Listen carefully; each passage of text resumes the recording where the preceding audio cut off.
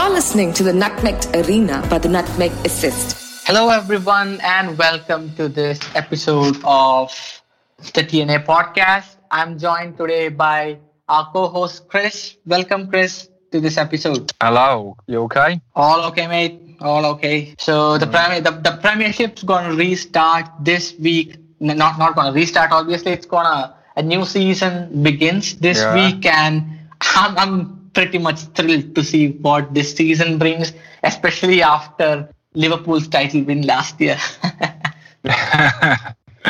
Still clinging on to it, yeah. Yeah, still the reigning champions. Yeah. It sort of disappoints me the way the fixtures are, because I don't know if you can remember. I don't know when it recently changed, but the defending champions were always the opening game, like the first game on live telly.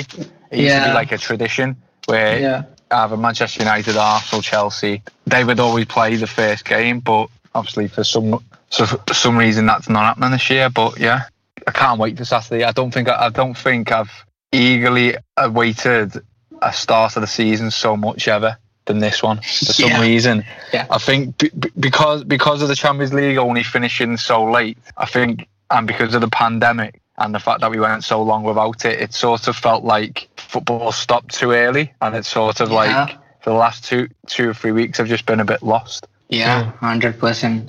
And the fixtures are also really good. The opening game, Fulham play Arsenal, newly promoted Fulham, whose journey has been up and down the last decade, from the Premier League to the Championship to the Premier League. It's been a hell of a ride, right? And Scott Parker, the manager, who's also a former England international as well. So yeah, they're back in the Premier League and they play the tricky Arsenal under Mikel Arteta. They've changed a lot.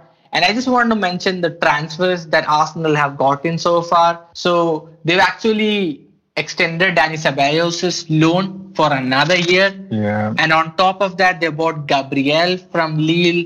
Cedric move has been, I think it's been made permanent. Pablo Mari again permanent. And they bought Willian on a free from Chelsea. I know a lot of people have been giving stick for Willian in the last 2-3 years when he was at Chelsea, but I still think he's really productive at times. So I think it's gonna be like a tricky signing that Arsenal made, and they're still linked with players like Jose Moa from Lyon. I think they put in a bid and Lyon rejected it, and they've also been heavily linked with Thomas Partey from Atletico Madrid, who's an absolute baller. So they are spot on with their transfer activity this time.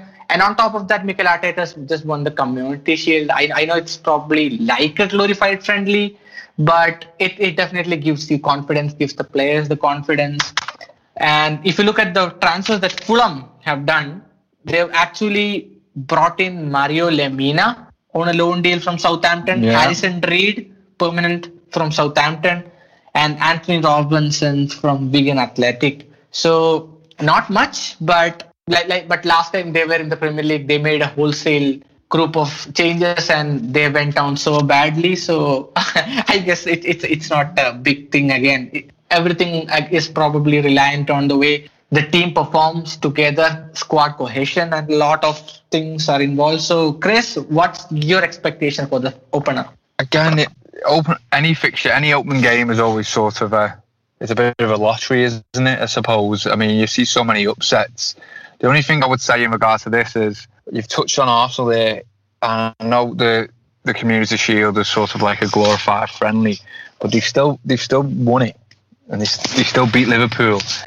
But because the FA Cup final was not as long ago, they're very much in momentum at the moment, Arsenal. So they've won the Community Shield and the FA Cup all within the space of 1 month for a 30-day period anyway. So the momentum's with them, and so they'll be looking at this fixture thinking this is a great chance to get up and running straight away. So I'm fully expecting an Arsenal victory on this one, just because, like I said, they seem to be on a roll at the moment, and because of the pandemic and the fact that they finished season so late, then they managed to get the FA Cup. Then they've managed to get the Community Shield. I just think they'll carry on. I think they seem to be at the moment just sort of not steamrolling everyone or steamrolling the way through it, but they seem to have momentum, which should still count given the relatively short period it has been since they last played. So I'm expecting Arsenal to pick up where they've left off really and get 3 points. Fulham, like you mentioned, they've done it completely different this time around. What was it last time? I think they spent 100 million, didn't they? Yeah. I bought some big names, but this time they seem to be doing it a little bit differently, whether that's just due to the financial impact that COVID's had or whether that was actually the strategy from the start. But some clever signings as well. Anthony Robinson, I know him quite well. He used to be a big player for Everton under 23s before he moved to Wigan. Got to remember that the lad almost moved to AC Milan had it not been for a failed medical. So the reviews of him at Everton were always very, very good, whether he just didn't have the opportunity because of Leighton Baines and then Luca Dean. Maybe he just didn't get the opportunity to show at Everton that he could actually establish himself as a Premiership player. So this is actually a very good move for both parties, I think. And yeah, I think Fulham may struggle, but I don't think it will be a struggle like last time in terms of the whole season. I think obviously they will probably take as long as they stay up, that's fine. But I think they will be within a fighting shout this time around of staying up, unlike last time where they were. I think it was quite clear from early on that they were going to get relegated. Yeah, clearly. I mean, they kind of made a lot of signings, and I mean, they made some really smart ones, smart players, I would say. Yeah. But it didn't click. It was like all over the place. So it was not well thought of last time. But this time, yeah, like you said, and Parker actually looks like a man who's kind of got his team to play a particular way, and like he I think is a little bit more flexible, I think, than Slavisa Jokanovic. I don't know if this is a very piss poor take or a good take, but I kind of felt it that way actually. Yeah, I think last time they just maybe emphasised they went for quantity instead of quality, and they just sort of bought a whole lot of players without actually thinking about the system.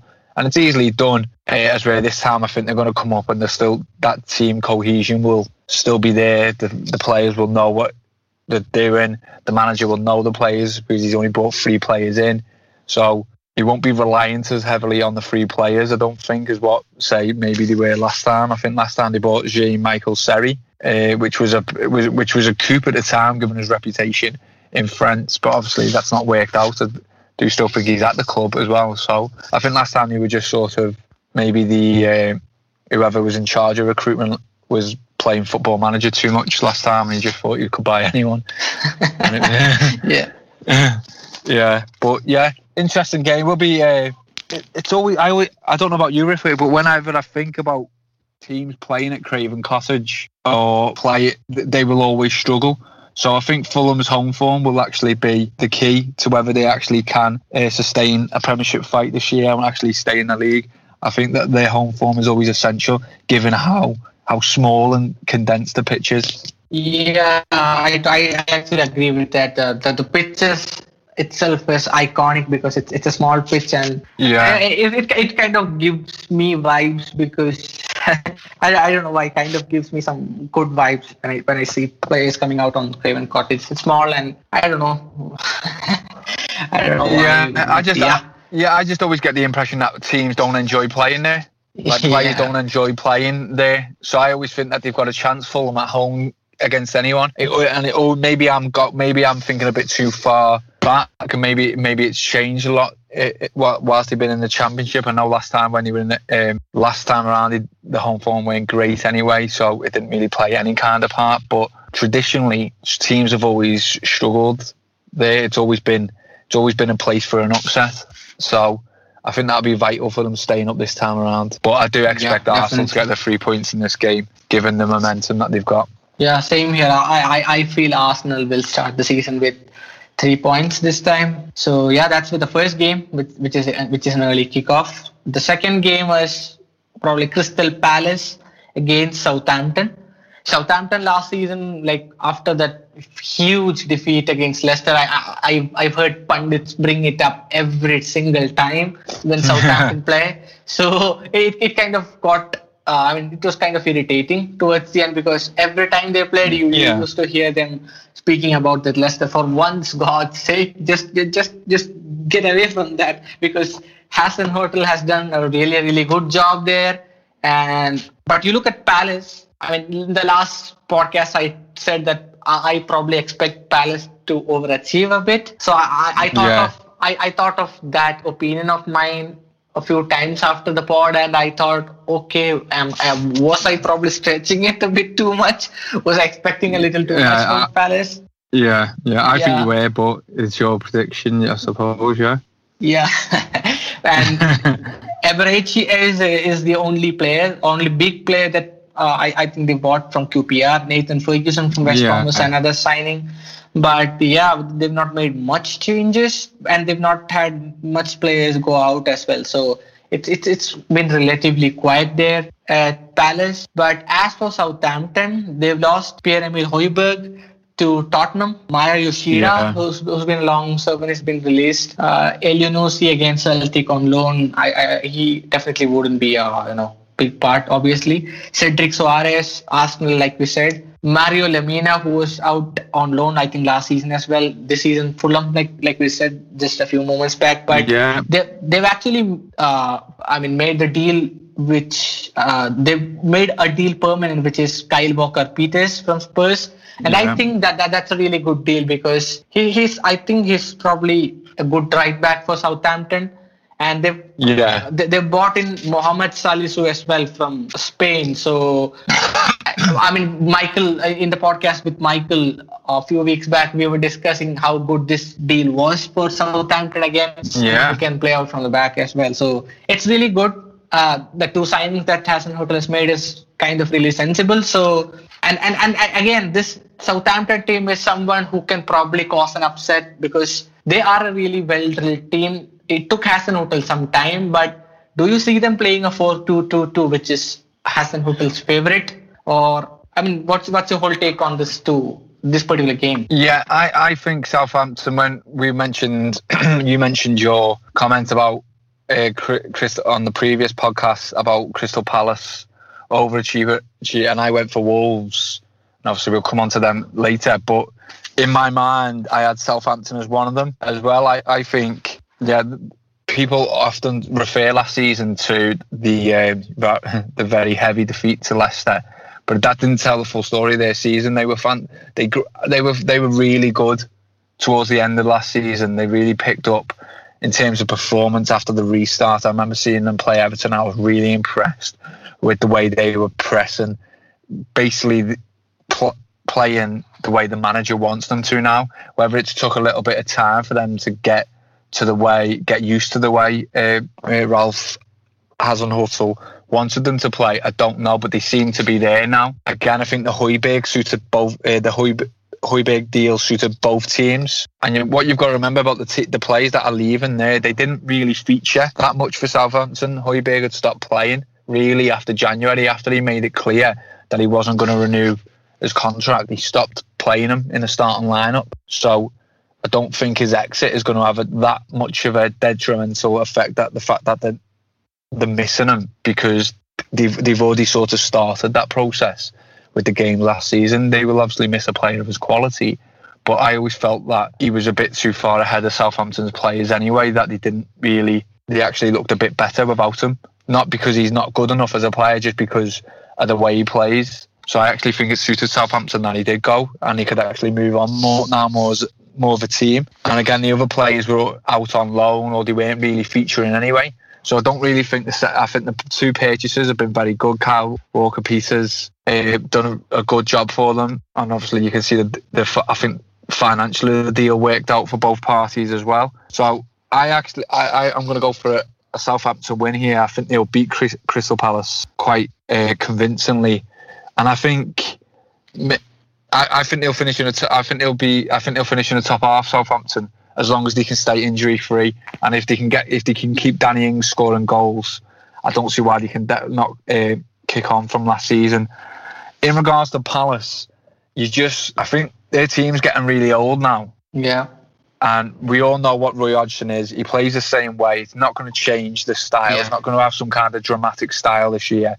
We know Wilfried Zaha is going to be their main player. The lad they bought from QPR is good. He's good. Whether he makes a step up or not, I'm not sure. And I still think maybe they got him relatively cheap, as I think if this was a normal transfer window, I think they probably would have paid maybe 5 or 10 million more for him, just because of the way the transfer market is. But yeah, I just think they need refresh.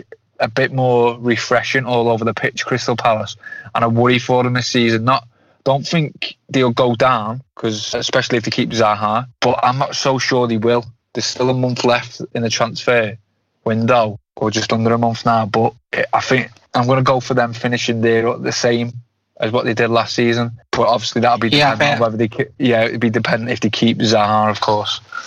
Yeah, fair shout. That's a fair shout. And I still think Southampton need a midfielder. Oriol Romeu, I don't think probably is good enough there. I mean, no disrespect again, but I quite think inconsistent, isn't he? Sorry. Yeah. So I think they definitely need a signing.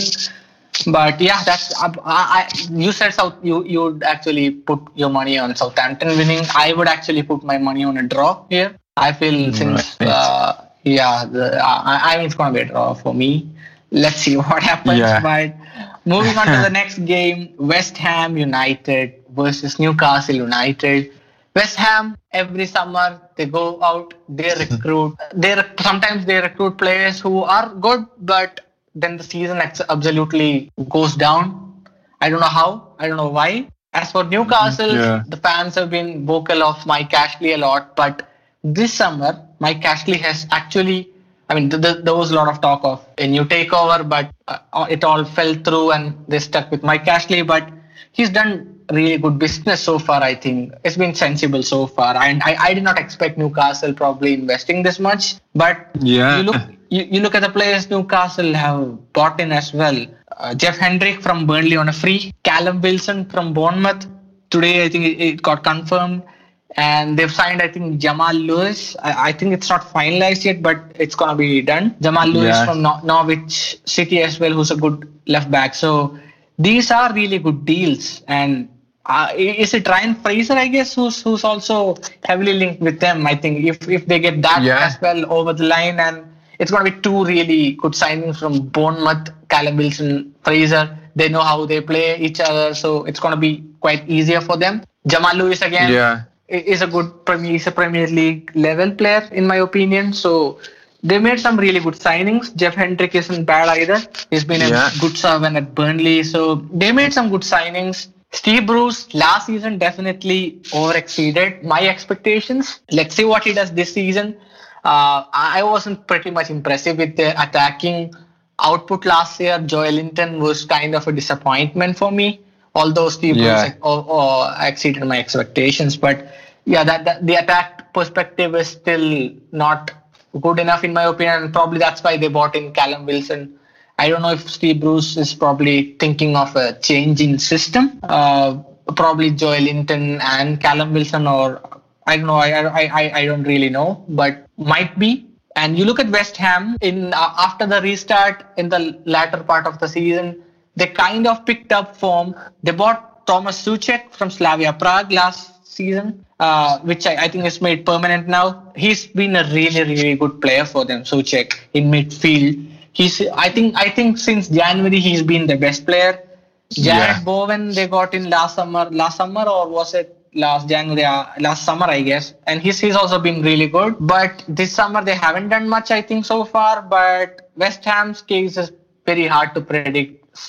For me as well, and I think they sold one of their pretty promising players, Grady Diangana, to West Brom, and Mark Noble was all skeptical. I think someone supported Mark Noble as well. I forgot who it was. Was it Masuaku or someone? I don't remember who exactly. But the fatigue's going to be down there. So David Moyes has got a big job, a big pain again in his head. Yeah, I mean, it's always a big job at West Ham because you just never know what's going to happen, in my opinion.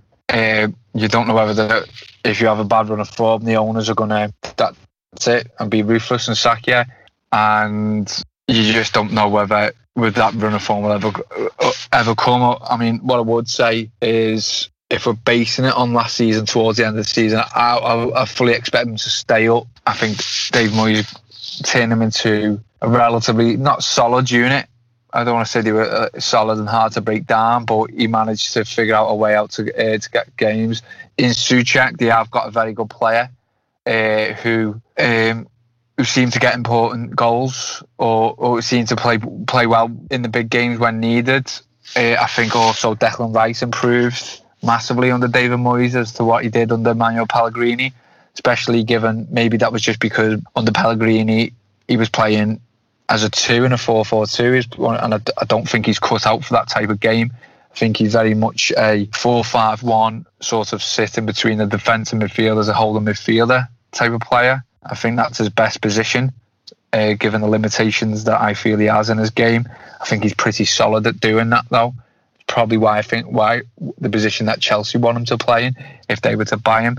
But he certainly improved under Moyes and become a very, very important part of that. So again, in reference to the game, I mean, it can go either way, this game, couldn't it? I mean, West Ham and Newcastle, if they get these signings over the reported signings finalised over the next couple of days, I think that'll give them a real buzz going into the season. They'll start looking forward to it. Callum Wilson is a good buy for them.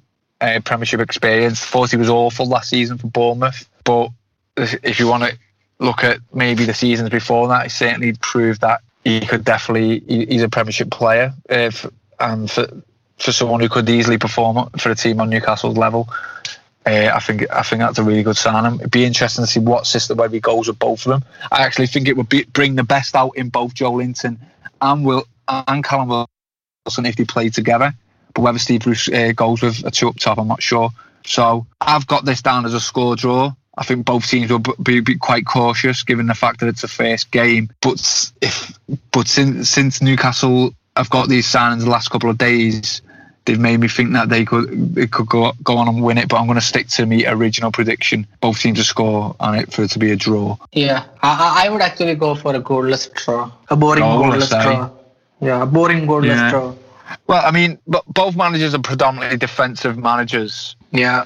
Anyway, again with West Ham, you just don't know what team West Ham are going to be. I mean, last season I thought they were going the way they returned after the break. I thought they were appalling straight away, and then I thought they were going to go down. But then out of nowhere, they just put a couple, and then they beat Chelsea as well, didn't they? When Chelsea seemed to be on a roll. So I mean, David Moyes has always had that in his locker, even back in his Everton days. He always had that sort of start off bad, finish strong scenario. Not all the time, of course, but that seemed to be a familiar pattern. Even when he took over West Ham the first time, it wasn't great at the start, and then he seemed to just pick up and do what was needed. So I wouldn't worry about them long term in terms of relegation, but I expect them to probably finish both teams to finish around about where they finished last season.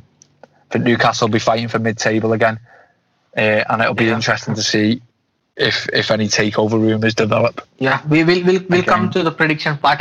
We'll come to the prediction part at the end. I would actually want to know how the table looks like in your opinion. So we'll come to that at the end. But we'll go to the next game, which is probably my favorite game of the game week. It's Liverpool versus Leeds, champions of the top division versus champions of the second division. So Marcelo Bielsa back in the Premier League up against Jurgen Klopp's mentality monsters.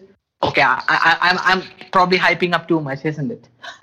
Yeah. I'll let you have that one, but certainly overplaying.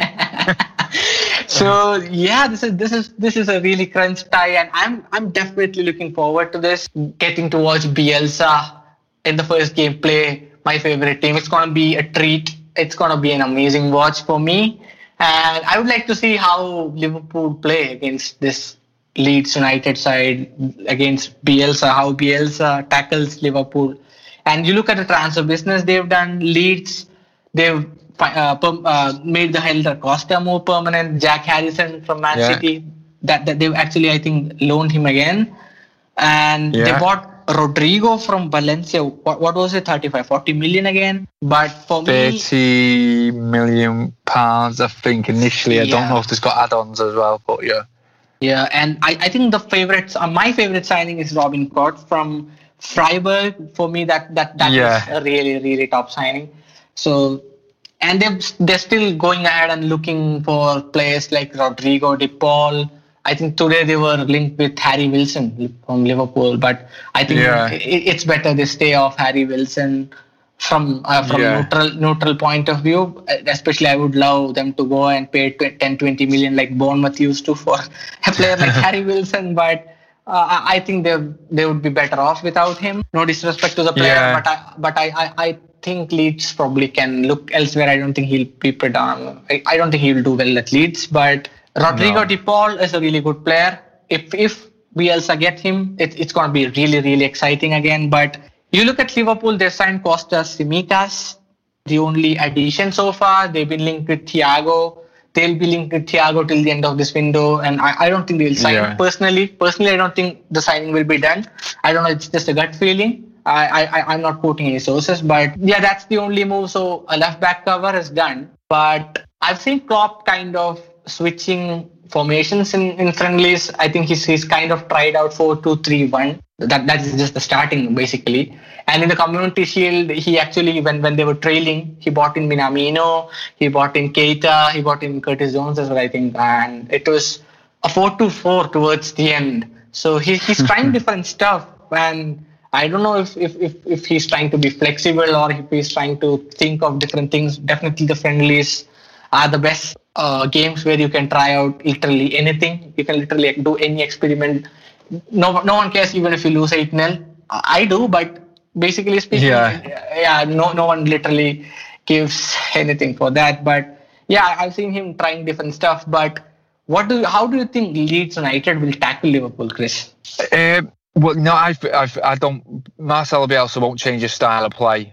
It may change a formation, but the principles of the style will still remain. They will go for it, or when I say they go for it, they're not all out attack by any stretch of imagination, but they are an attacking team. I still don't see any upset in this game. I really don't. I still think Liverpool will be too strong. I think Leeds have done some good business. I'm quite surprised with the Rodrigo deal. Not Rodrigo De Paul, Rodrigo from Spain, Valencia. £30 million is quite a lot of money for someone who's not prolific and doesn't really suit the style of play as well. I don't know if you want to check the stats on that, but he doesn't come across as someone who presses the ball that much. So that shocked me a little bit, the fact that deal's gone through. But I think the rest of the business is very good for Leeds. But I don't see any upset in this game.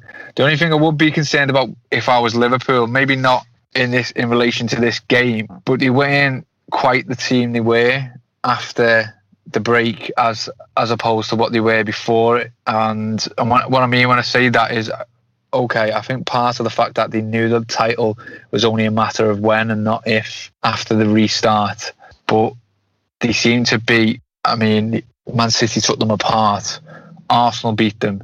Arsenal were quite effective against them in the Community Shield as well. So maybe that falls into Jurgen Klopp's thinking in relation to changing different systems to get different players involved. Maybe he's thinking now some teams have figured out a way to play against them, because before, I mean, he steamrolled the Premier League last year, as I'm sure as you know yourself, as a fan, but they did look unbeatable until Watford beat them. I honestly thought you would have went the season unbeaten, but the wheels never came off. You still effectively won most of the games after the break, but it was just a little bit. I think there were signs there that this team is actually beatable now, and there is ways to beat Liverpool. So it will be interesting to see whether he does any more transfer business between now and the end of the window. But in relation to Saturday's game, I think it'd be interesting to see what formation he does play, because like we've spoke off here, Minamino seems to be picking up a little bit of form in pre-season, which will be great for all Liverpool fans, and I think it's great for the player, because I do really like him as a player. I think he will come good for you.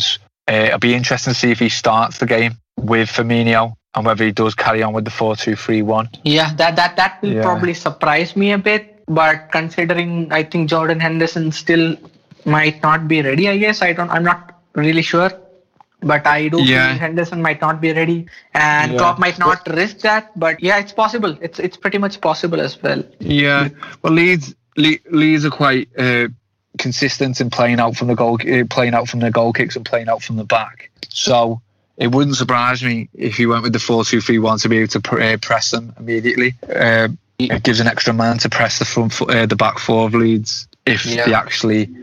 But then Bielsa will be not. He may change it himself in regards to that if he tries to counter Liverpool's 4-2-3-1. He's not. If he feels that Liverpool are going to go with Firmino and Minamino, that he may try and counter that and play three at the back. I'm not sure. Again, he has been known. It is part of his philosophy, so to speak.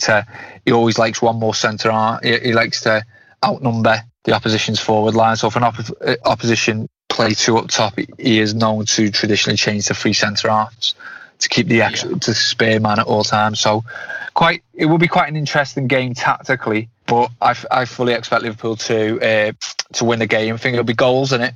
I think both teams will score, but I think Liverpool will just outscore them. Yeah, hopefully it will be a entertainer, and I won't definitely predict this game because the games I predicted have gone massively wrong, so I don't want to predict this game.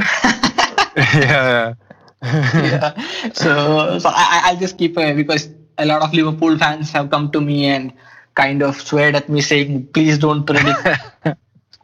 So I'll keep myself away from this one. And moving on to the next game, which is West Brom versus Leicester City. West Brom, newly promoted, Slaven Bilic. They've had a really good season last time in the championship, but Leicester, I think the first 19 games they picked up 37 points from the first 17 games, I think. But then it all went wayward, and it was kind of a tragedy at the end. I would say it's kind of a relegation form at the end that they showed, because 37 points from the first 17 or 19 games, they ended up in 62 points, which is like 25 points from 21 games, which is definitely relegation form. Yeah, I mean, like you said, the wheels fell off completely, and I think questions have got to be asked. I'm surprised more questions were being asked of Brendan Rodgers. I mean, they were second. They were second at Christmas or around that period, and they finished fifth. And not only did they finish fifth, the last couple of games they didn't ever really look like finishing in the top four, which I thought was nailed on at one point. I really did. And don't get me wrong, the way Manchester United's form was at the end of the season, you can't really say that they looked like dropping out of that race. But Chelsea's form was sort of up and down. I felt they were good one game, bad out the game. So there was opportunities there for Leicester. It's not like Chelsea and Manchester United showed their superiority and just went on 15-game winning runs. I know Manchester United on a really long run, but Chelsea didn't. And so I think Leicester have got to be massively disappointed with the way the season finished. In regard to this game, I still think they'll have too much for West Brom. I think West Brom, for me, are going to struggle this season. They're going to be my tip. We'll get back onto that bit, that one in a bit, I suppose, given what we're going to talk about later. But in this game, I'm going to go for a convincing Leicester win. I just think they'll have too much attacking prowess for West Brom, and I think they'll win convincingly. Yeah, and look at Leicester's recruitment as well. They bought Timothy Castagne from Atalanta. It's not going to be a huge loss for Atlanta as such, because he was not really the first choice, but it's nevertheless a good signing for Leicester. He can play on the left side, he can play on the right as well, and I think his signing was really important because that kind of eases the loss of Ben Chilwell. Yeah. I mean, well, again, even with Ben Chilwell, I mean, he will be a loss for them, I suppose, but whoever negotiates these deals for Leicester, if you look at the Maguire deal and you look at Chilwell's deal, I mean, they've done really well to get that amount of money for both of them players. So full credit to whoever negotiates them, because they've got probably in Chilwell's case, they've probably got about 15 to 20 million more than what really he's worth. Obviously, Maguire happened last season, so we're not going to get on that, but given the amount of money that they got for him, fantastic. So they tend to do well with the transfers. Castagne, the deal probably again similar to what we were mentioned before. So that I think that suited both teams. He's not really a predominant figure for Atalanta, or he wasn't last year, but he'll come in and do a job for Leicester. So I think it's a clever signing, given the amount of work that Brendan Rodgers requires from his fullbacks, or did anyway last season. I think it's quite an astute signing. But yeah, again with West Brom, I don't see. Again, West Brom fans or anyone else might be able to come on and make comments after the show and tell me wrong, but I think they will be. I think they're going to struggle. I don't think they were quite the team after the break that they were before the break. And I keep referring to that, but it weren't that long ago. I think the season didn't finish that long ago, so form may still play a part. It's not like they've had 2 months off. So I'm fully expecting a Leicester victory in this game. I think they'll just have too much going forward for West Brom to handle. I'm a bit sad of West Brom because I won't be able to see Chris Brunt again in the Premier League. he's been released by them, so he's been like a kind of out of the box Premier League players of the last decade or so. Yeah. So I kind of agree with you again. I think West Brom's going to struggle, and they're definitely a relegation candidate for me as well. As for Leicester, Timothy Castagne, like we said, one more thing is that he's going to ease Luke Thomas, the youngster, the left back, who can play left wing back, left back as well. I think he's going to ease the pressure and the burden on the youngster. He's a really good player as well. Luke Thomas, I think he'll also hit the ground running soon. Again, even if Ricardo Pereira needs some rest, you don't need to push James Justin there, because I think Justin plays better when he's played at centre back. So he can play right as well, Timothy Castagne. So I think it makes sense. So yeah, that's with that game. And going on to the next one, Tottenham versus Everton. Everton's once again won the Merseyside transfer window. Oh, here we go. Yeah. Well, I'll be really honest. I think signings. We discussed this quite some time back as well. I think I'm pretty impressed by the way Everton have done their business. I don't think they're a top 4 candidate. I don't probably even think they might be a spot on Europa League contender as well. Yes, they will fight. They might finish 7th, but I don't think like they're a sure spot there again. But I definitely think they'll be much, much better than that they were last season. Ancelotti showed that he has the flexibility even without the ball in defensive shapes as well. They've been really solid defensively. I think he's completely changed Mason Holgate. He's improved Dominic Calvert-Lewin as well. Richarlison, if they keep him for pretty long, I think he's going to be a really, really good asset for Everton.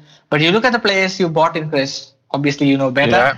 But Alan from Napoli, I think you said this for a long time that you weren't particularly interested. But yeah, it seems like you're going to get Doucouré from Watford.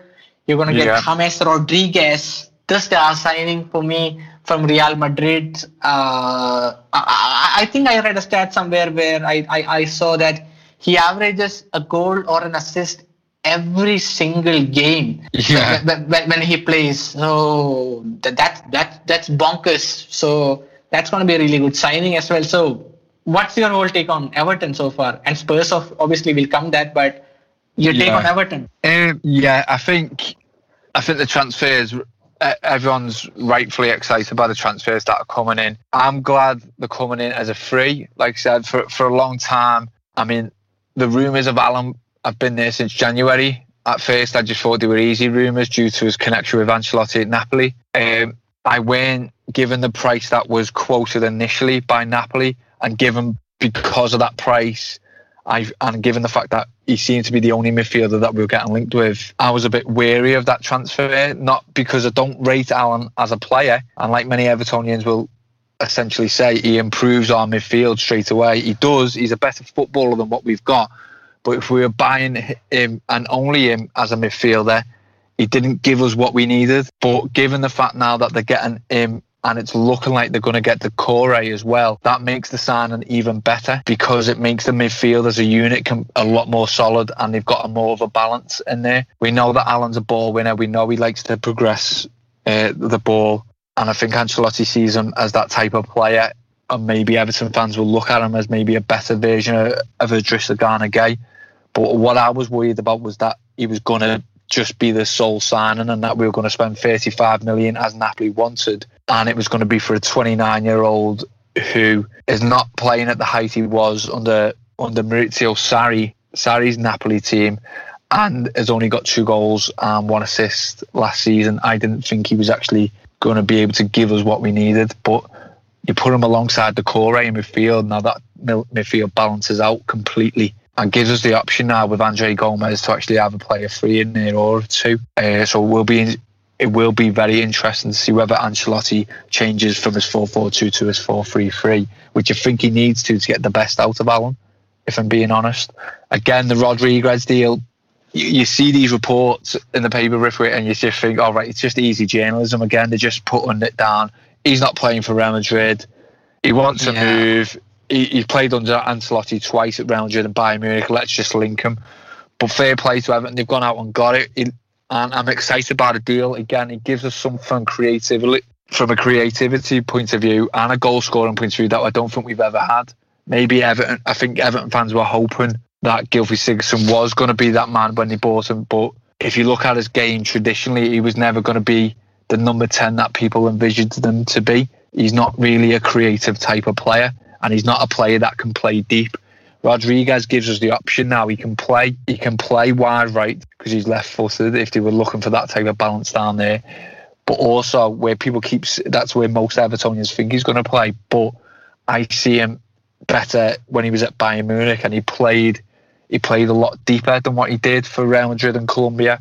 And he played almost as like a number 8 in a 4-3-3. So I would like to see him. I would like to see him in that role, but then that brings us to other issues on different parts of the pitch that we haven't really got time to go into now. But it'll be interesting to see if and when Everton get these signings, how much of a role they're going to play against Tottenham. I think Tottenham actually I thought Mourinho started to get it right as the season went on last season.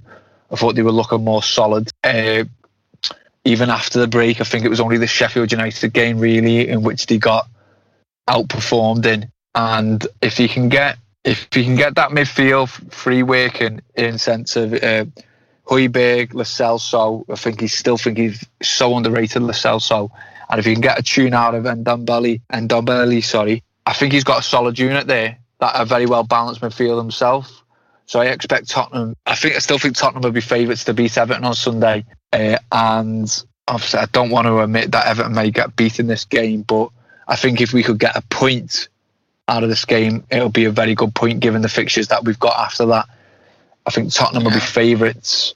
I might just edge it if I'm being totally honest. If my head's ruling my heart, I'm probably going to go for it, a narrow Tottenham victory. I will probably. I know Mourinho is kind of finding his rhythm, and I'm enjoying the all or nothing Spurs now. 3 more episodes in, so I'm enjoying that right now. But but they made some really good signings. Pierre-Emile Højbjerg for midfield. Matt Doherty was, I think, very, very cheap. 50 million was it? Yeah. I think it's a steal once again, Matt Doherty. And they bought Joe Hart as well on a free transfer. So that basically probably for cup games, but still a senior figure. I mean, when Mourinho said, "I want you guys to be bastards for 90 minutes in the documentary or in the series," it kind of resembles as well with the players that he's bought in. Those players, actually, all the 3 that he's bought in are kind of those hard players who's going to fight every inch, who's not going to get shy away from making some, being aggressive on the pitch. So that the signings that he's made is really good, and I think they've kind of kicked on. If Dele Alli, Harry Kane, Heung-min Son click, they'll definitely click as well, I think. So it's going to be a really interesting season for Spurs and especially Mourinho. I think they can probably pushing for a fourth spot, I feel. Yeah. I don't think they'll necessarily finish in the top 3, but top 4, fourth place is definitely on for them. Definitely on for them. I do. I think the way they finished last season, I think obviously he can't be accountable for what happened at the start. But I think I was reading a thread the other day where his points since he took over would have had Tottenham finished 4th just since he took over. So again, he's definitely making solid progress there, if unspectacular. But yeah, as long as he can stay away from Harry Kane getting injured for a long time. Yeah, it seems to be happening. He always seems to get an injury for 2 or 3 months, Kane. Yeah. And I know there was one particular injury, I think, last season, not the season just gone, the season before, where he seemed to do better about him. But if they can avoid that this time around, then I think, they'll definitely be within a shout of the Champions League games and I'll probably be favourites. In relation to the Matt Doherty deal, Doherty or Doherty, I think it depends on where you're from, how you pronounce it these days. I think I'm really shocked that Wolves have sold him for that price to Tottenham, considering that Wolves would be hoping to make that step into, considering that Wolves will be competing for Tottenham, with Tottenham for the Champions League places and the Europa League places. They're very much in their league now, so to speak. So I'm quite surprised, given how well he was attacking wise, that they've sold him. But yeah, it's a great coup for Tottenham, I think, that deal for that cost. Be interesting to see though if Mourinho uses him as a right back, because he did predominantly feature as a right wing back last year. Yeah. If it's a completely different role. I know people would just think, oh well, no, you just position yourself 20 yards further up the pitch. There's a lot more to it than that. Yeah, definitely. But unfortunately, I think Tottenham will get a narrow victory. I will again probably go with a draw. Fair play to Everton. I know they're the noisy neighbours, but yeah, I'll probably give them a draw this time. I feel it's going to be a draw. I think it's going to be a 1-1 draw. Yeah, I think if Everton can get all 3 signings done today and tomorrow, and then get them in training and getting them playing by the weekend, it's game on. I think because all 3 of them have to start. But Decore's not been announced yet. I'm pretty sure Rodriguez hasn't. But since we've been on this podcast, that might have changed. So I don't think they will play on Sunday, if that's the case. So that would make Tottenham favourites, given the nature of Everton's midfield for that game.